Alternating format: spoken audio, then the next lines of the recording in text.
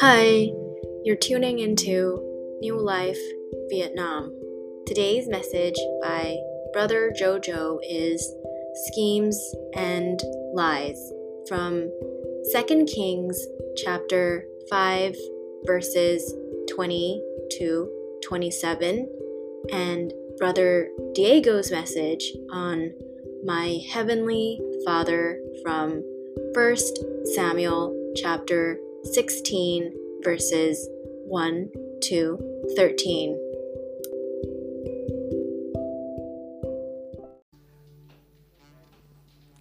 God is good all the time. Amen. Yes. How many of you want to hear the word of God? Are you excited? Yeah, let's put our hands together for our brother Jojo, who's going to share the word of God. Okay. Give him some time. You can take some time. If you want a coffee or a tea, grab a drink. No. Not 1 hour, yeah. Over to brother Jojo. Can we welcome brother Jojo once again?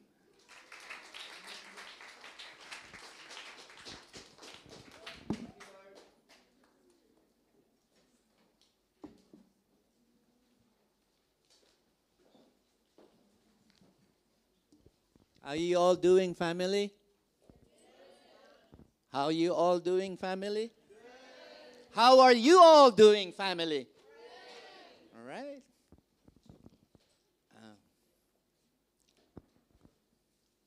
Okay. The title of my sharing today is Schemes and Lies. Schemes and Lies. Can you turn your good book, your holy tablets in 2 Kings chapter 20, verse 27. I need the whole family to read what's in the slides, please. 1, 2, 3, now.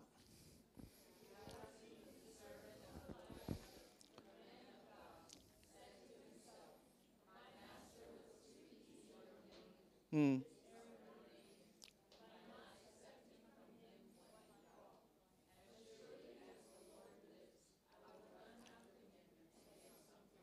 Hmm.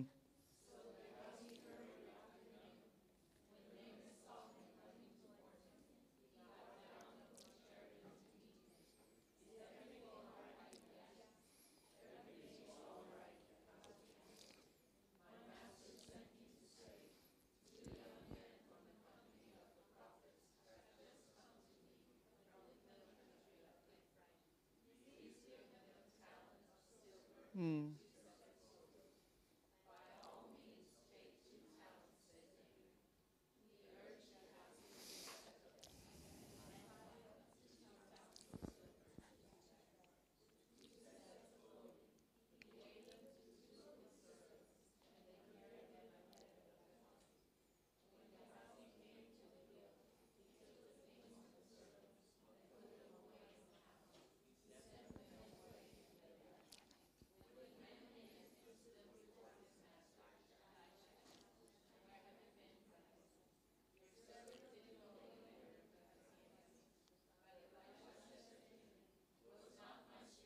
Ah.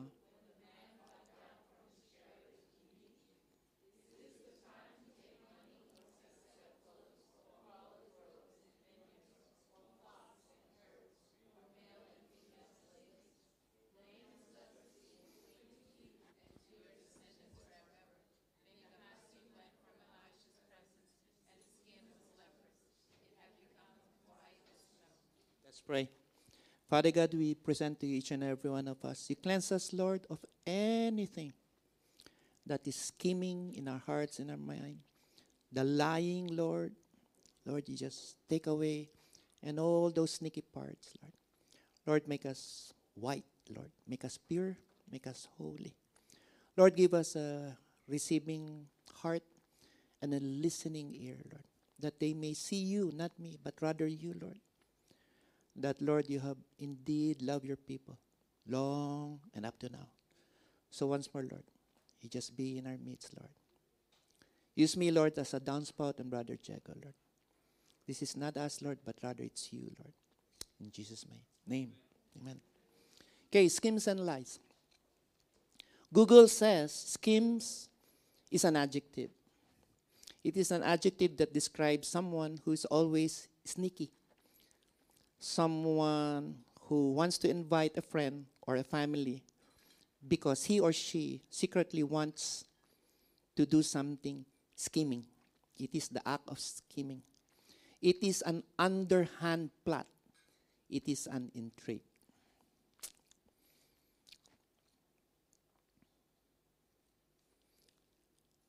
Schemes. Getting what we want, but losing what is important.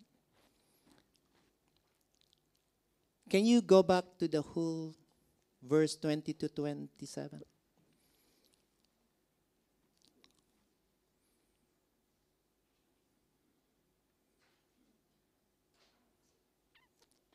Verse 25, when he went in and stood before his master, Elisha asked him, "Where have you been, Gehazi?"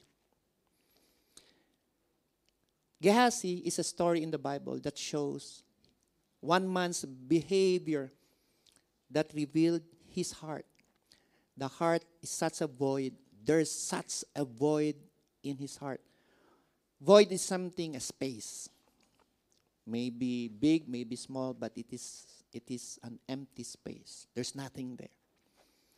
Gehazi had long been a reliable servant, perhaps even, trustee. Elisha, the prophet Elisha, declined a lavish gift from a military commander who is Naaman. Beforehand, Naaman has been suffering from, the Bible says it's a leprosy, but they say it's just a psoriasis. Did I pronounce it right? Did I? But still, it's a disease. So the end of the story, he was scheming to get something of what Naaman is presenting to the great prophet Elisha, because Elisha healed him.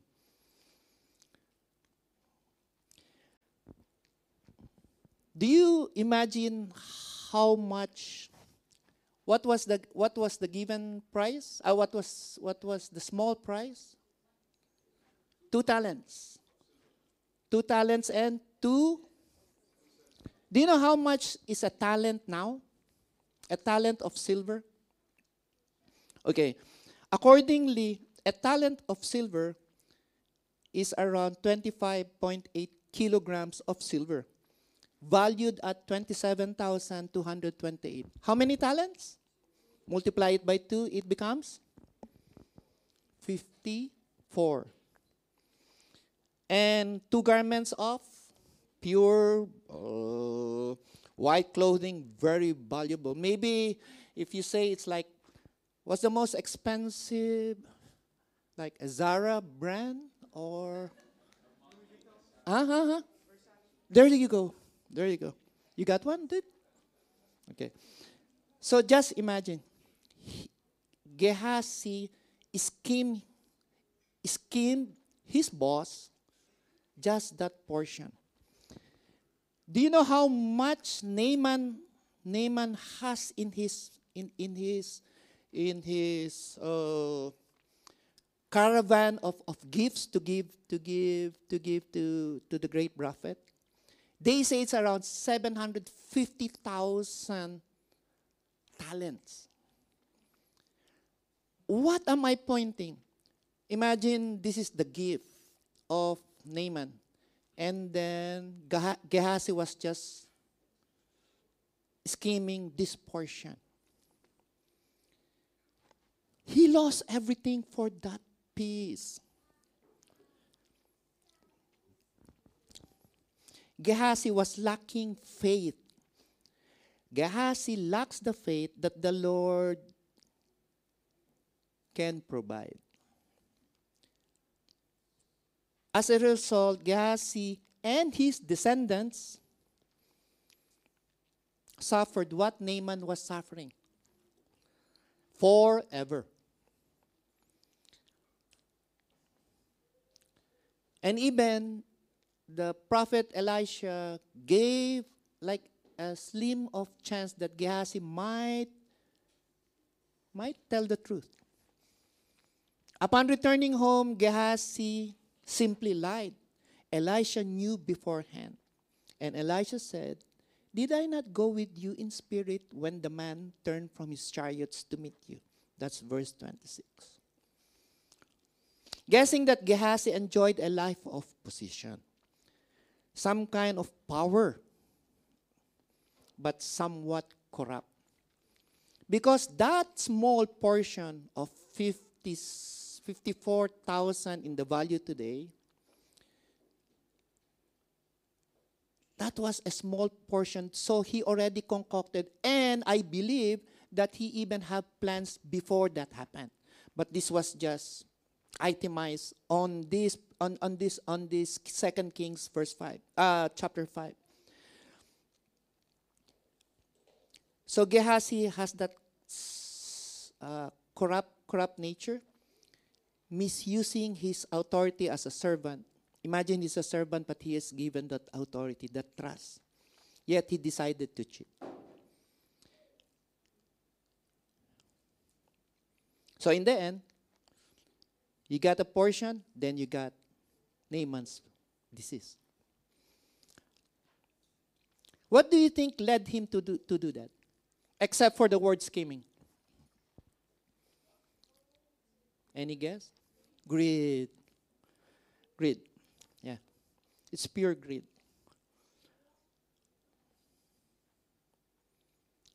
My question, 2023.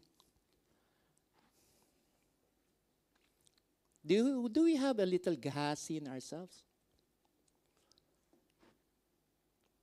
I do. I guess maybe it's embarrassing to admit, but there's no shame in admitting if you have a Gehazi. Might not be scheming, or might not be lying, or maybe anything that you are planning to do according the plan that is, again, what is defined as a scheme. A scheme is an idea, it is a secret, it is something, an underhand plot. Sad to say, as we journey as believers, in the middle of that journey, sometimes we have bumps and hiccups. And we try to make a scheme, make a plan, intriguing or not, that we can do better than what God has installed for us.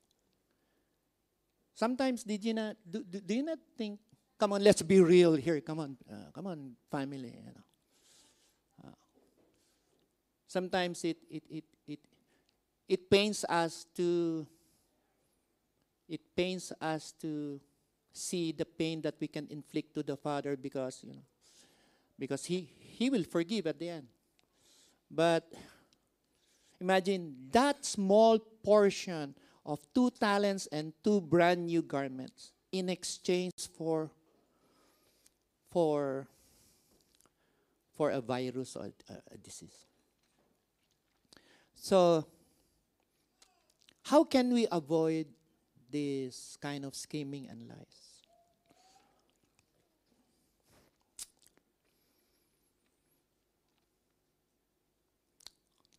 There you go. These are the words of Jesus. Store treasures in heaven, not of this world. Can someone read Matthew 6, verse 20?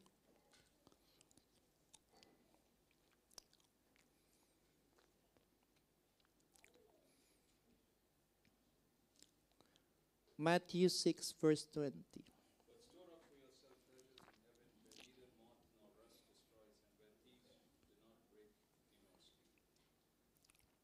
Okay, we were able to factor out the scheming and the lies. Now let's focus on how We can avoid such scheming and lies. Jesus was the one who's speaking. Instead, we store treasures in heaven.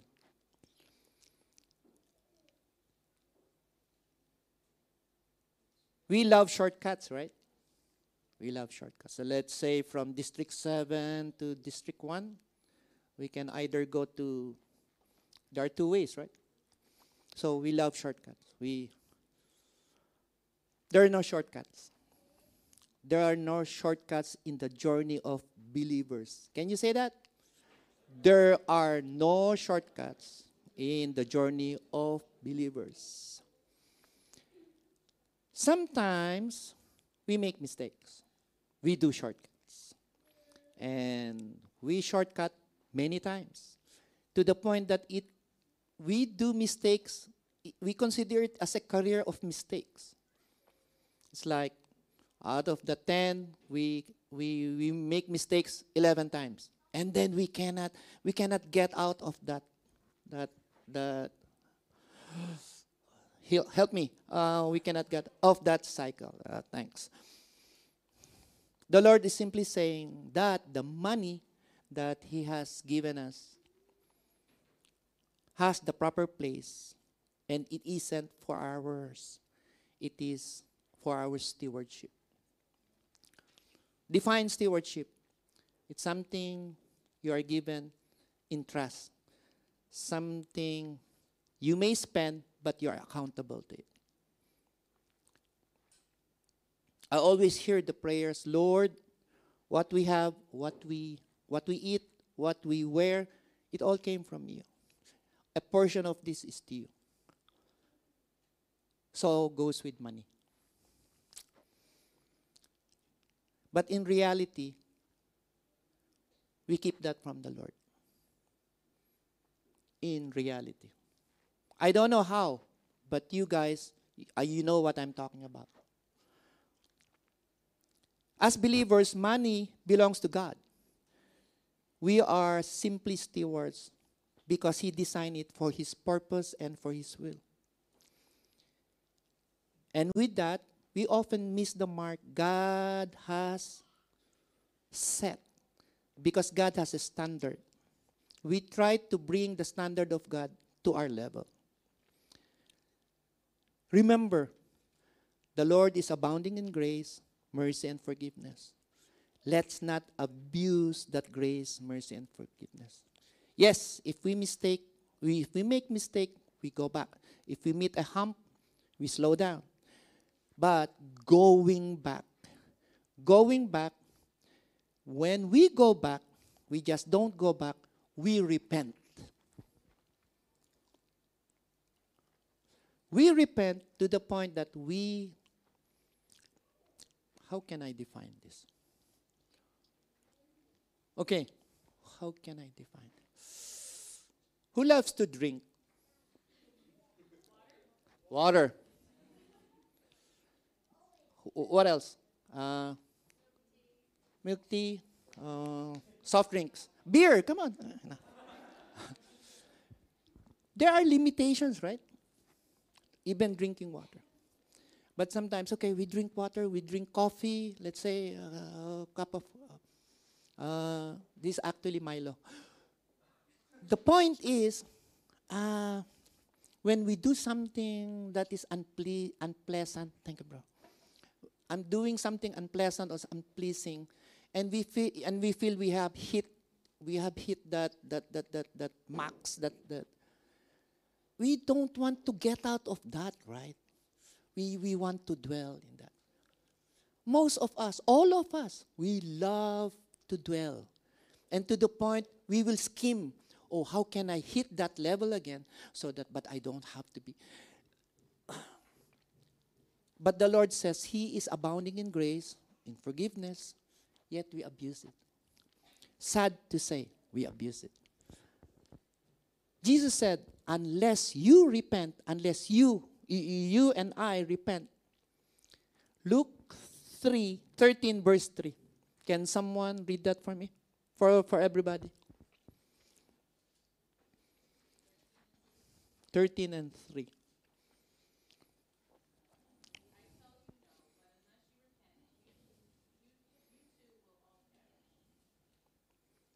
Amen.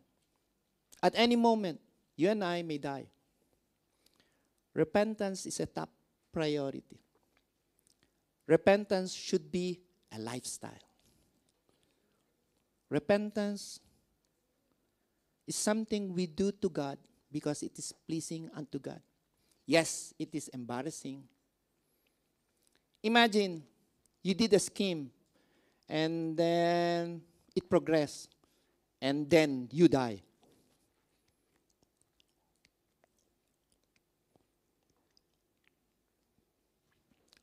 There are many instances in people's lives.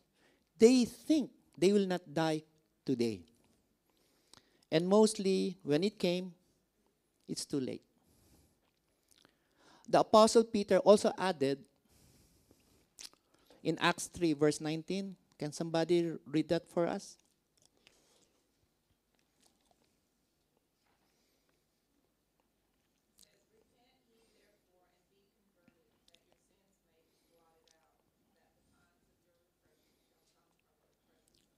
Amen. In parallel, not only that our schemes and lies will separate us, but the unbelief of God's word. Peter is calling here for us to repent, that his word can change us from within so that it can manifest outwardly. As we try to heed to the words of Jesus and Peter, see how God may use the power of that repentance to change you and I. And from within, so we may rid of those schemes and lies of what this fallen and rotten world is presenting. Imagine this was written how many years ago? Maybe 4,000 years ago, right? Maybe. But it is very applicable now. Gehazi didn't have the Bible, so perhaps he can make an excuse. I didn't know. But he was serving a great prophet. We have the Bible. We have a Sunday service here. We have prayer time. We have Bible time, LifeNet. We have all. We have all the reasons not to do schemings and doing lies and other balonies in life.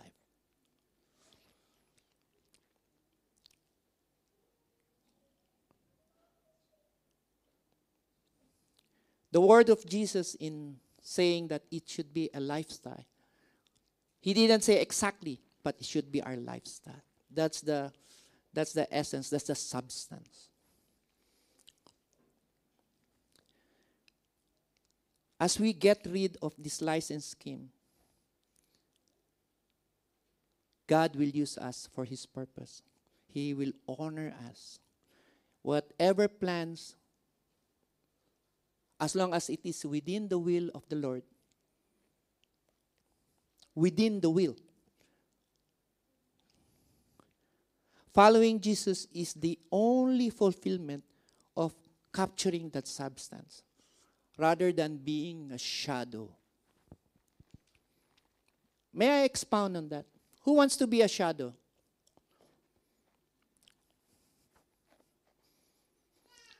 Let's say this is my shadow, right? And then that sun disappears. Do you still see my shadow? Then who wants shadow?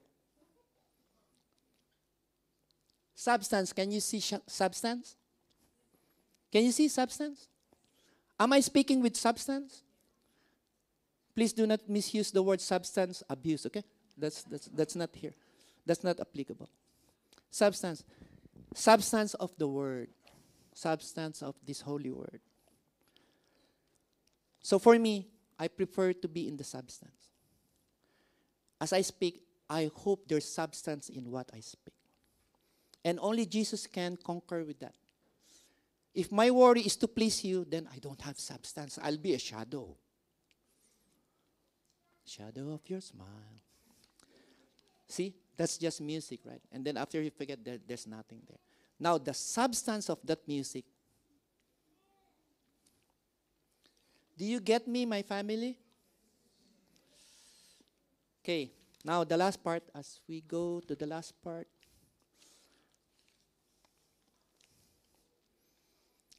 Jesus, sorry. We need to live a godly life.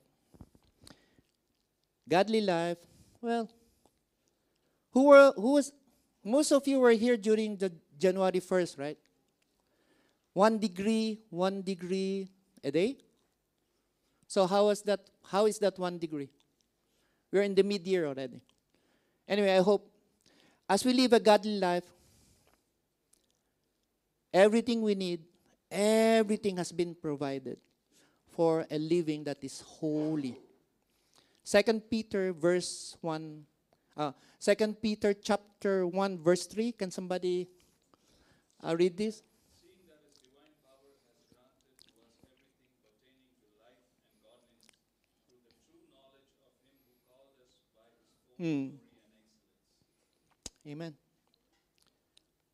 We may be lacking in some important aspects of our lives right now. We may be. Maybe some of us are complete. But I'll just take a guess. We may be needing. But 2 Peter assures that everything is provided, has been provided. So as long as the essentials for godliness, such as faith, grace, and wisdom. Godliness such as faith, grace, and wisdom. Wisdom is something that came from the Word of God. Knowledge is something you go to school, you acquire it, you pay for it. Wisdom is from within. And to top them all, Jesus. We only need Jesus. You and I have everything. Only through God do we have access to the Father. As long as we have that faith, that grace, that wisdom, we have access to the Father. Who is the one actually who is graciously providing and giving believers with all the things that we need? Need, not wants.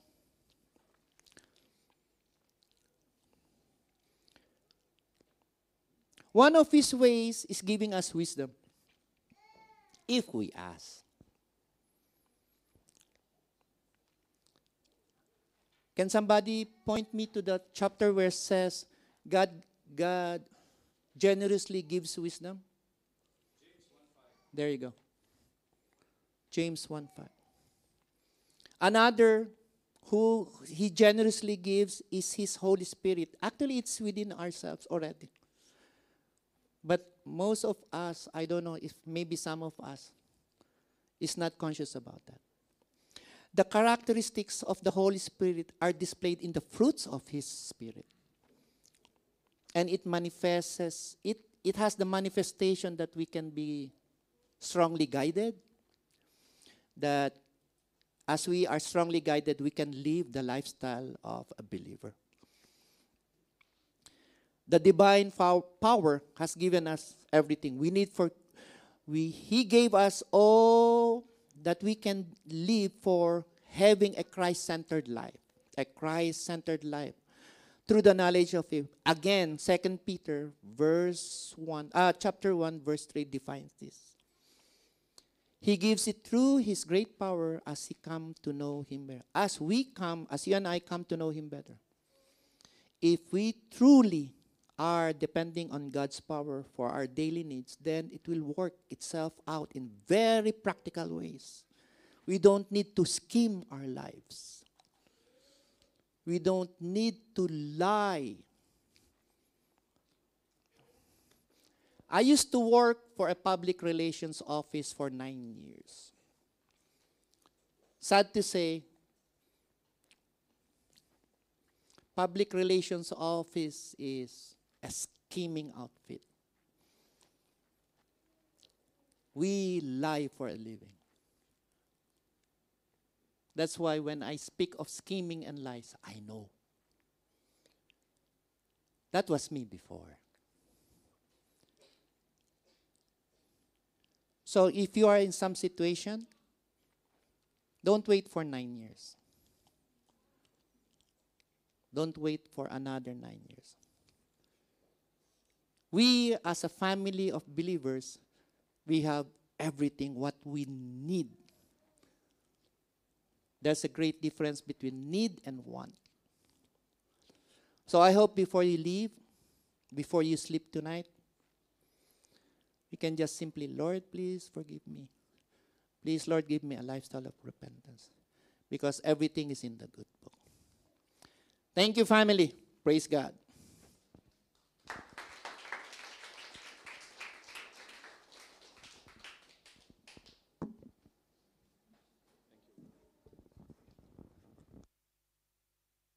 Thank you, Brother Jojo.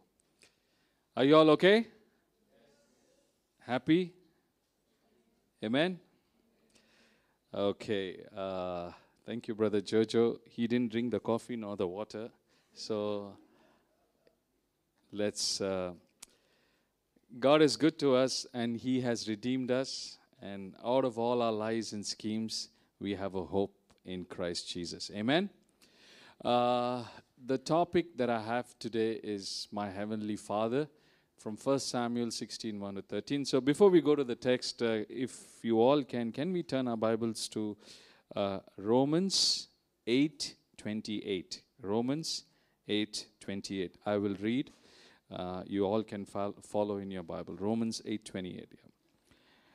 And we know that God causes all things to work together for good to those who love God and to those who are called according to His purpose. Let's pray.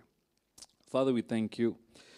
Thank you, Lord, my Master, that you have given us a privilege to come to you and to know you, and, Lord, to love you. Not that we love, but you loved us first.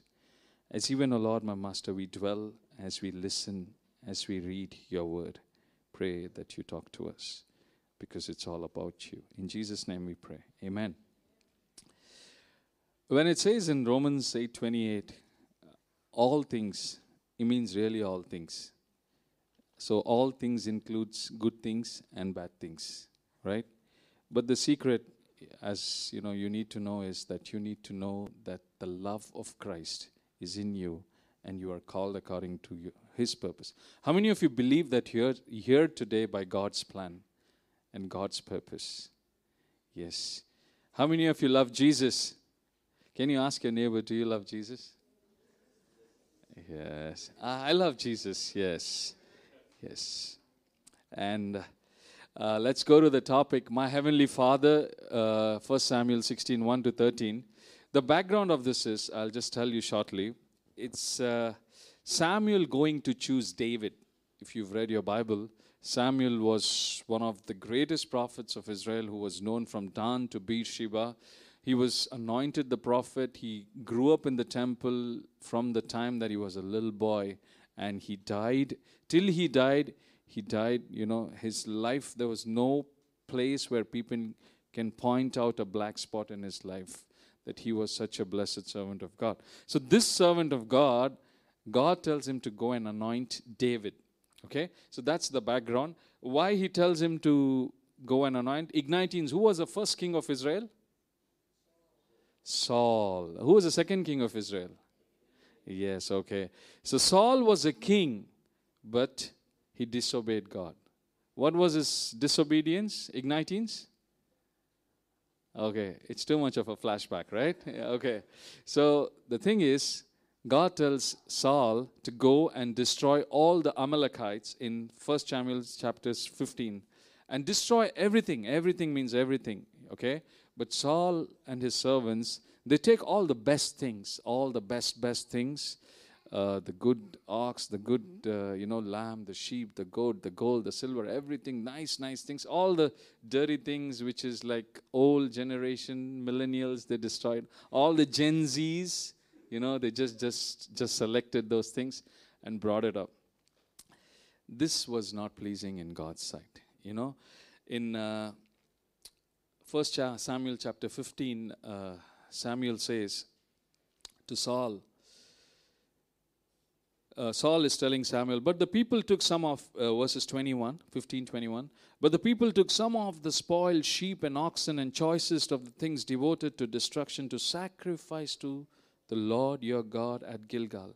And Samuel said, has the Lord as much delight in burnt offerings and sacrifices as in obeying the voice of the Lord?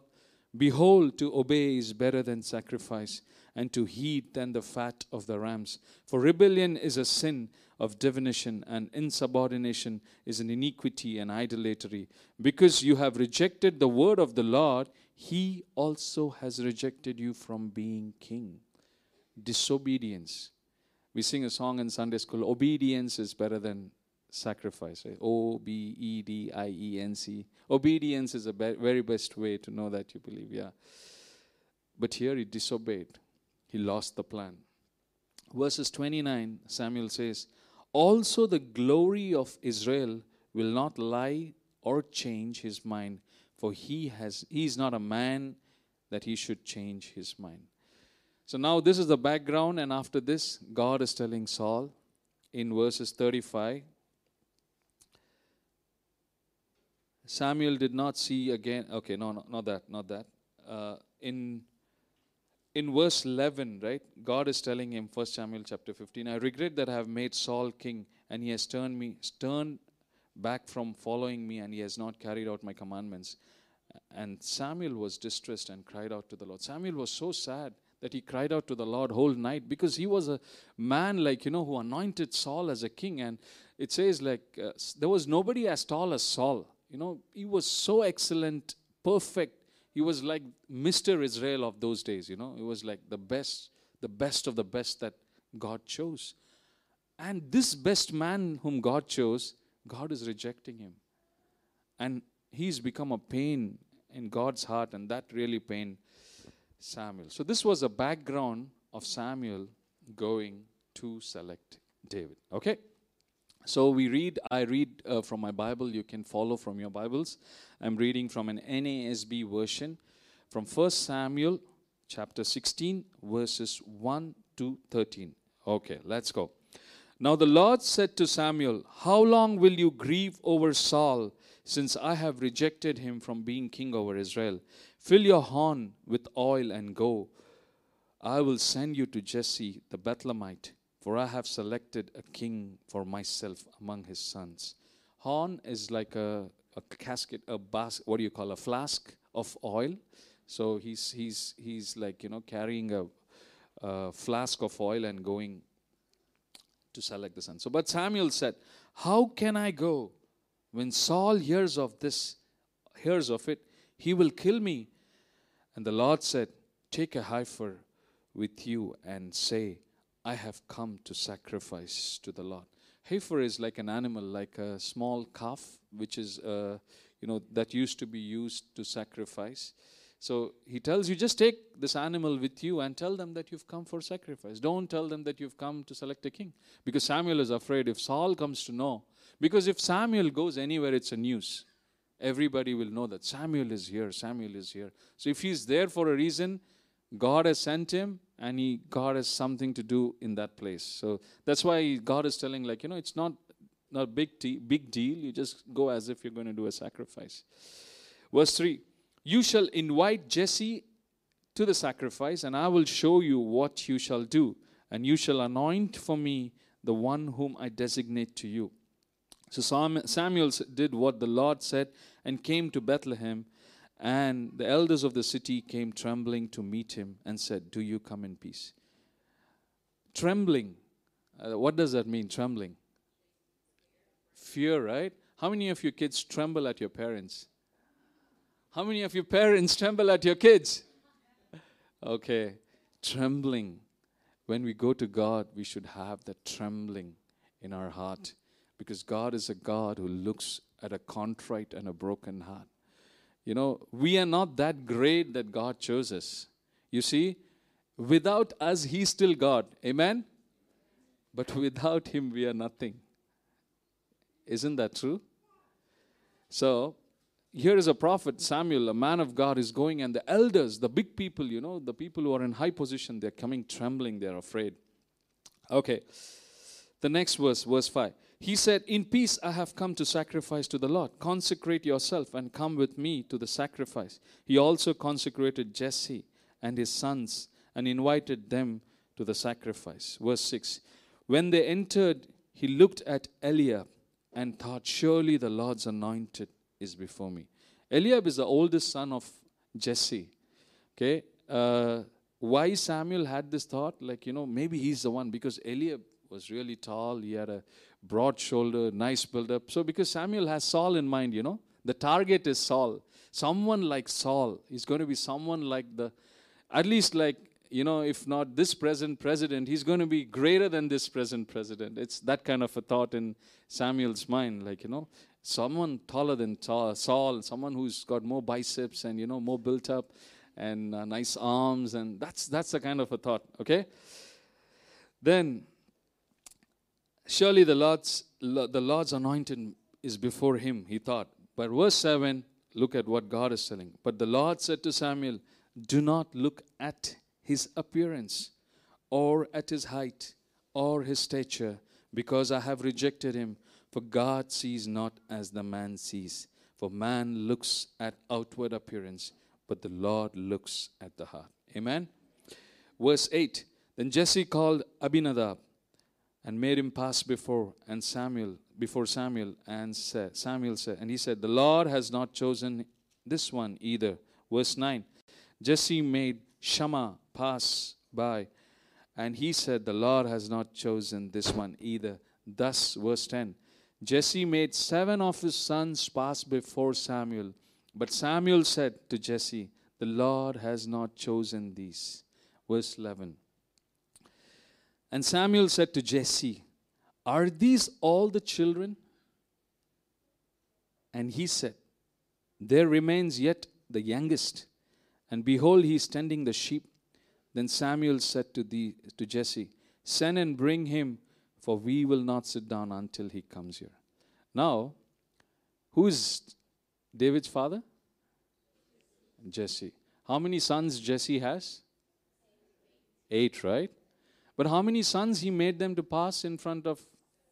7. At home, sometimes there are some black sheep, right? And children. So some guys are really nerd, smart people, right? Like Phineas, Ferb, Remember what I'm trying to tell? Okay.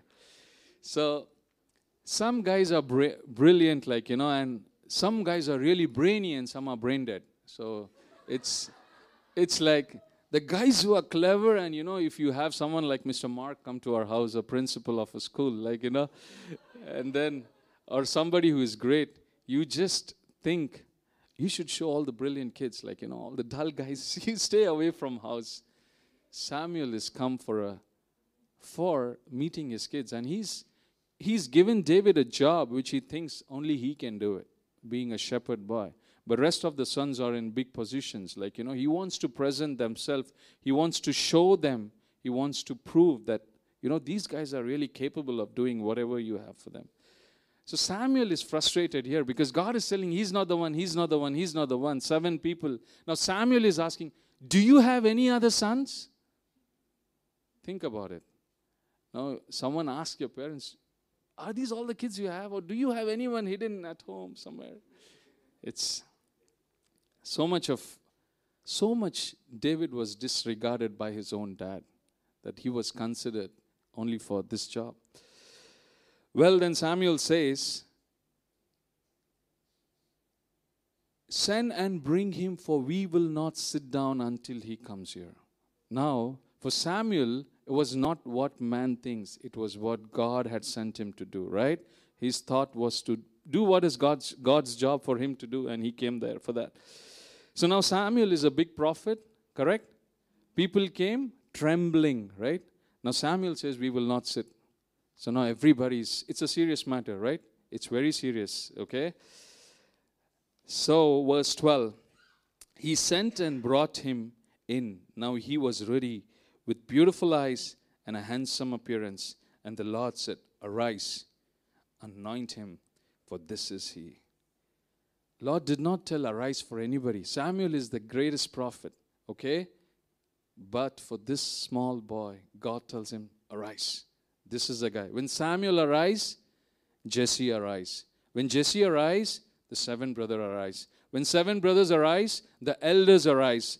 Everyone arises for this unwanted, unknown, insignificant David, who was a shepherd boy tending the flock. Okay, verse 13. Then Samuel took the horn of oil and anointed him in the midst of his brothers. In the midst of his brothers. And the Spirit of the Lord came mightily upon David from that day forward. And Samuel arose and went to Ramah.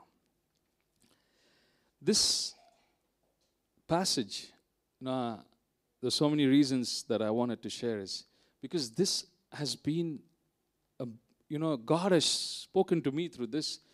Because so many times people think that we are very insignificant. Like, we can't do it because it's not our job. We are less powerful, less talented, less people with less facilities. People who just can't do it. We are can't do it people, But God chooses people like this to do something that is very great. Okay, I have a few points here that I would like to share. Point number 1.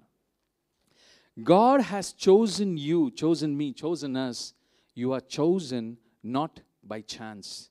You're chosen by choice. How many of you believe that? Amen? It's not that God tells you, you know what? I just came to choose your neighbor and by mistake I chose you. He doesn't say that. Okay? He doesn't say that, oh, Lam, I was just coming for Corey, but I'm sorry, you were just taller than her and I got you. It's not like that. Okay? God chooses you not by chance. You are the choice. Okay? And He doesn't say, my bad, I chose you. He knows that He's choosing you, not because you are capable, but because the one who chose is a capable God. Amen? Amen. Okay. Point number 2. God will not allow another to stand in the place ordained for you. What God has planned for you, nobody can snatch it or take it from you. Amen? Now, God had a place for David to be the king, second king, but his dad didn't want him to stand in that place. He wanted the capable people, the people who are really able to do, and he wanted to hide David behind. God will not allow anyone. Whatever has been placed for you, it's for you. Just for imagine if you have an interview and the time that is given for you is 9, and if you arrive at 10, someone else has been given that job.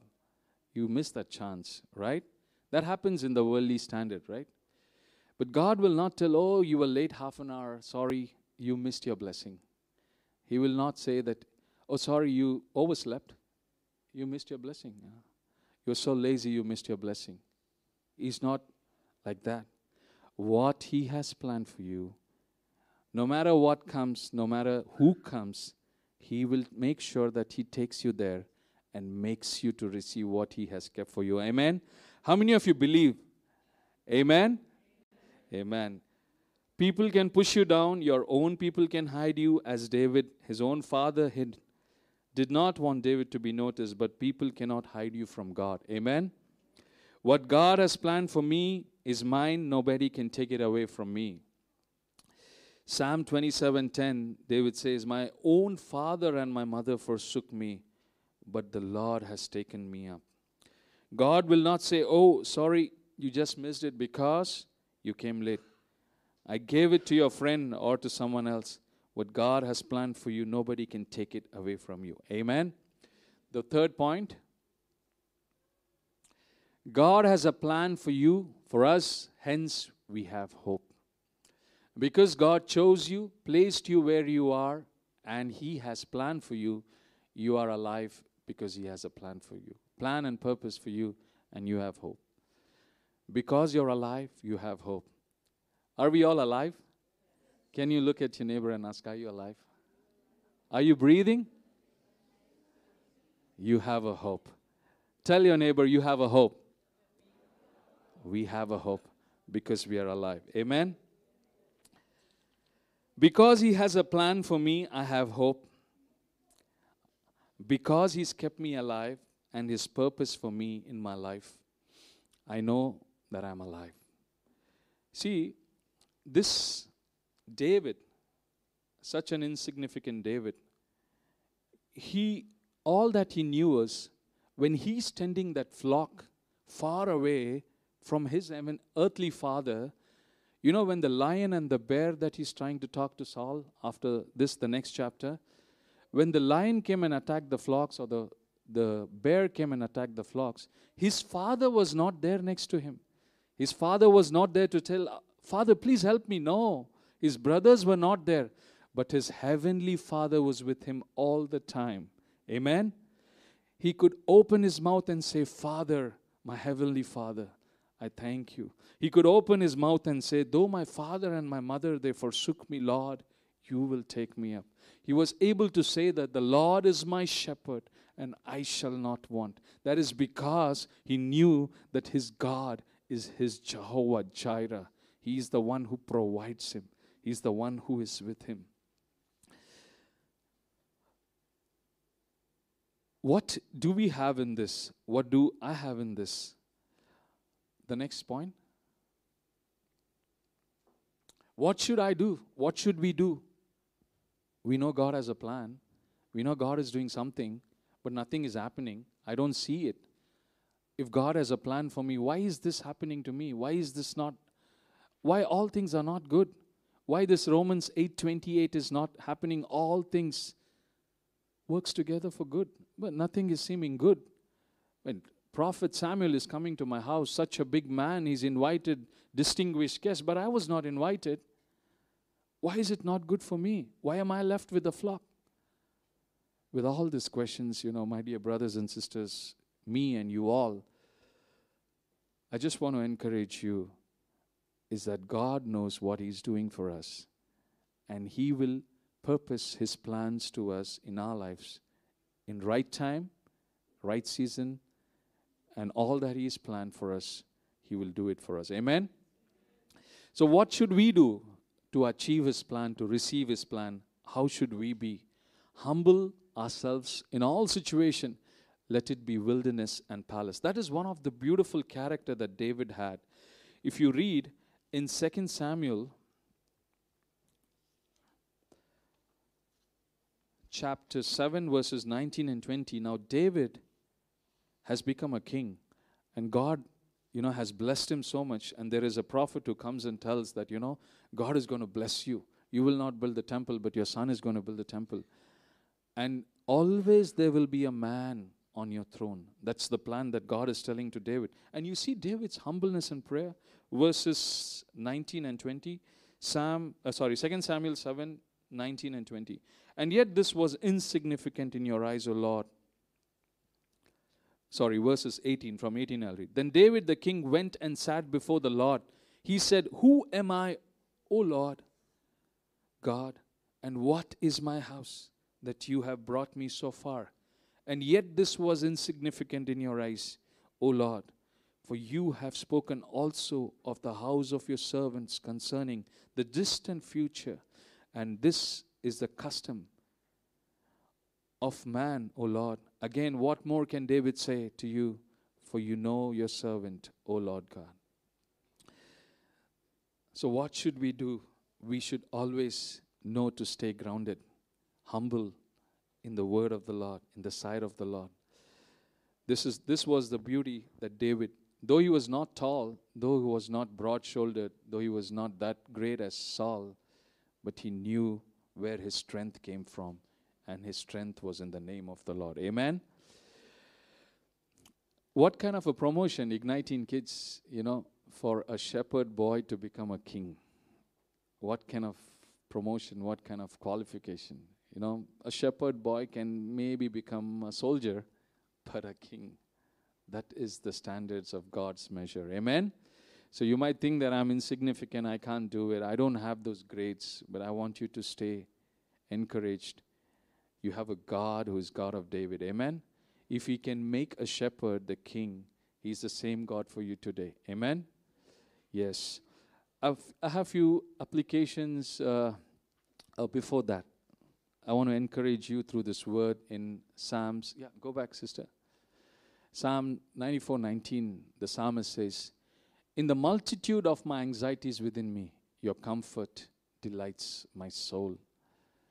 In all the anxieties that, David went through, all that we are going through, remember, the hope and the confidence for us, His comfort, His word, His living word. We cannot have this connection with God if we don't have this connection with His word. This is the whole moral. This is the whole bottom line, that you get grounded, you get rooted in His word. I have few applications. Yes. The next slide, sister. God has chosen you. Believe and He will lead you. Stop complaining about people, situations. If God has allowed anything in your life, He knows how to lead you. David did not complain, telling, my brothers were chosen, but I was not. I'm not going to come. David did not say, no, I will not come into the house, Dad. You didn't call me. You didn't even think that you should invite me for the meal, the best meal that you've made for the prophet. You didn't even think about that. I don't want to come. No, he didn't do that. He was so humble. He just ran. And be rooted, grounded in God's word, the Holy Bible. That is so important. Igniting kids, parents, the beauty of David was he was rooted and grounded in the word of God. How many of you play instruments? Very good. I think Ignitings, you're shy, you're not lifting up. Joshua is not even lifting his. Okay. So, what was the beauty of David? He was so much grounded in the word of God. If you have any opportunity to play instrument in your school, okay, for any worldly music, don't play it, though you know how to play it, okay? And if you have the talent to play instrument, come here to the presence of God and play the instrument. That is a blessing. Amen? If you read the same chapter, verses 18, Saul is looking for a music player, a guy who can play some harp, some guitar, Saul is looking for that, who can come and play. But there is one guy who's talking about David. Just listen to this, okay? Verse 18, 1 Samuel 16:18. Then one of the young men said, behold, I have seen a son of Jesse, the Bethlehemite, who is a skillful musician, a mighty man of valor, a warrior, one prudent in speech, and a hand of some man, and the Lord is with him. Prudent in speech and a handsome man. Prudent in speech and handsome man, and the Lord is with him. The Lord is with him. A worship leader is identified even in the crowd. A worship leader, a musician, the one who glorifies the Lord. How do you glorify? How do you worship?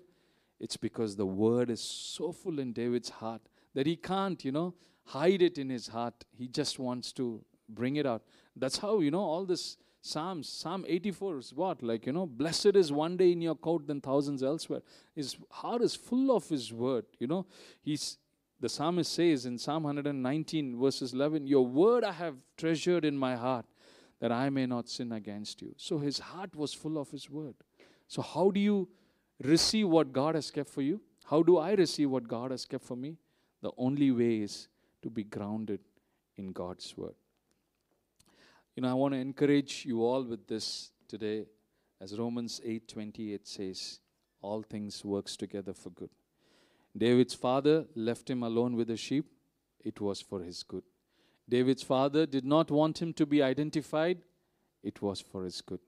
Because the more people try to push you down, remember the God who has promised is a promise-keeping God. Amen? This is a time for you for reflection and schemes and lies. Where is your heart today? Do we want something that makes us lose what is more important? Are we grounded in the Word of God. God has chosen you. Believe that He will lead you. Stop complaining on people. If God has allowed, He knows how to lead you. Be rooted in the Word of God. And remember, all things works together for good for those who love God and those who are called according to His purpose. All things, good and bad, trust Him. Look to Him. Let it be palace or let it be wilderness. Come to Him, because in Him alone you have hope. Take this time for reflection, 5 minutes.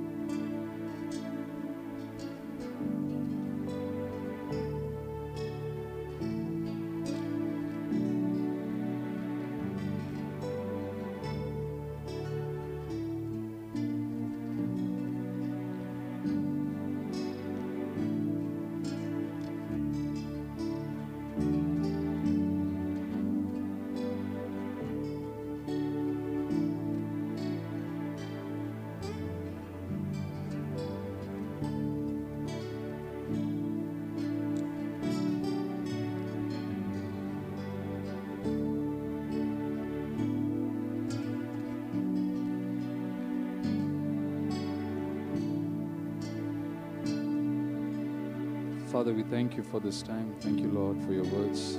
Lord, help us, our hearts, to be away from the schemes of lies. We commit ourselves, Lord. Repent of our sins. Wash us with our blood. And Lord, help us to have trust in you. That whatever you allow in our lives, you know what you're doing, Lord. The place that you have placed for us, no one else can stand. What you have planned for us, O Lord, you will fulfill for us. Not because we deserve, but because you are a promise-keeping God. Thank you for your love. We give you glory. In Jesus' name we pray.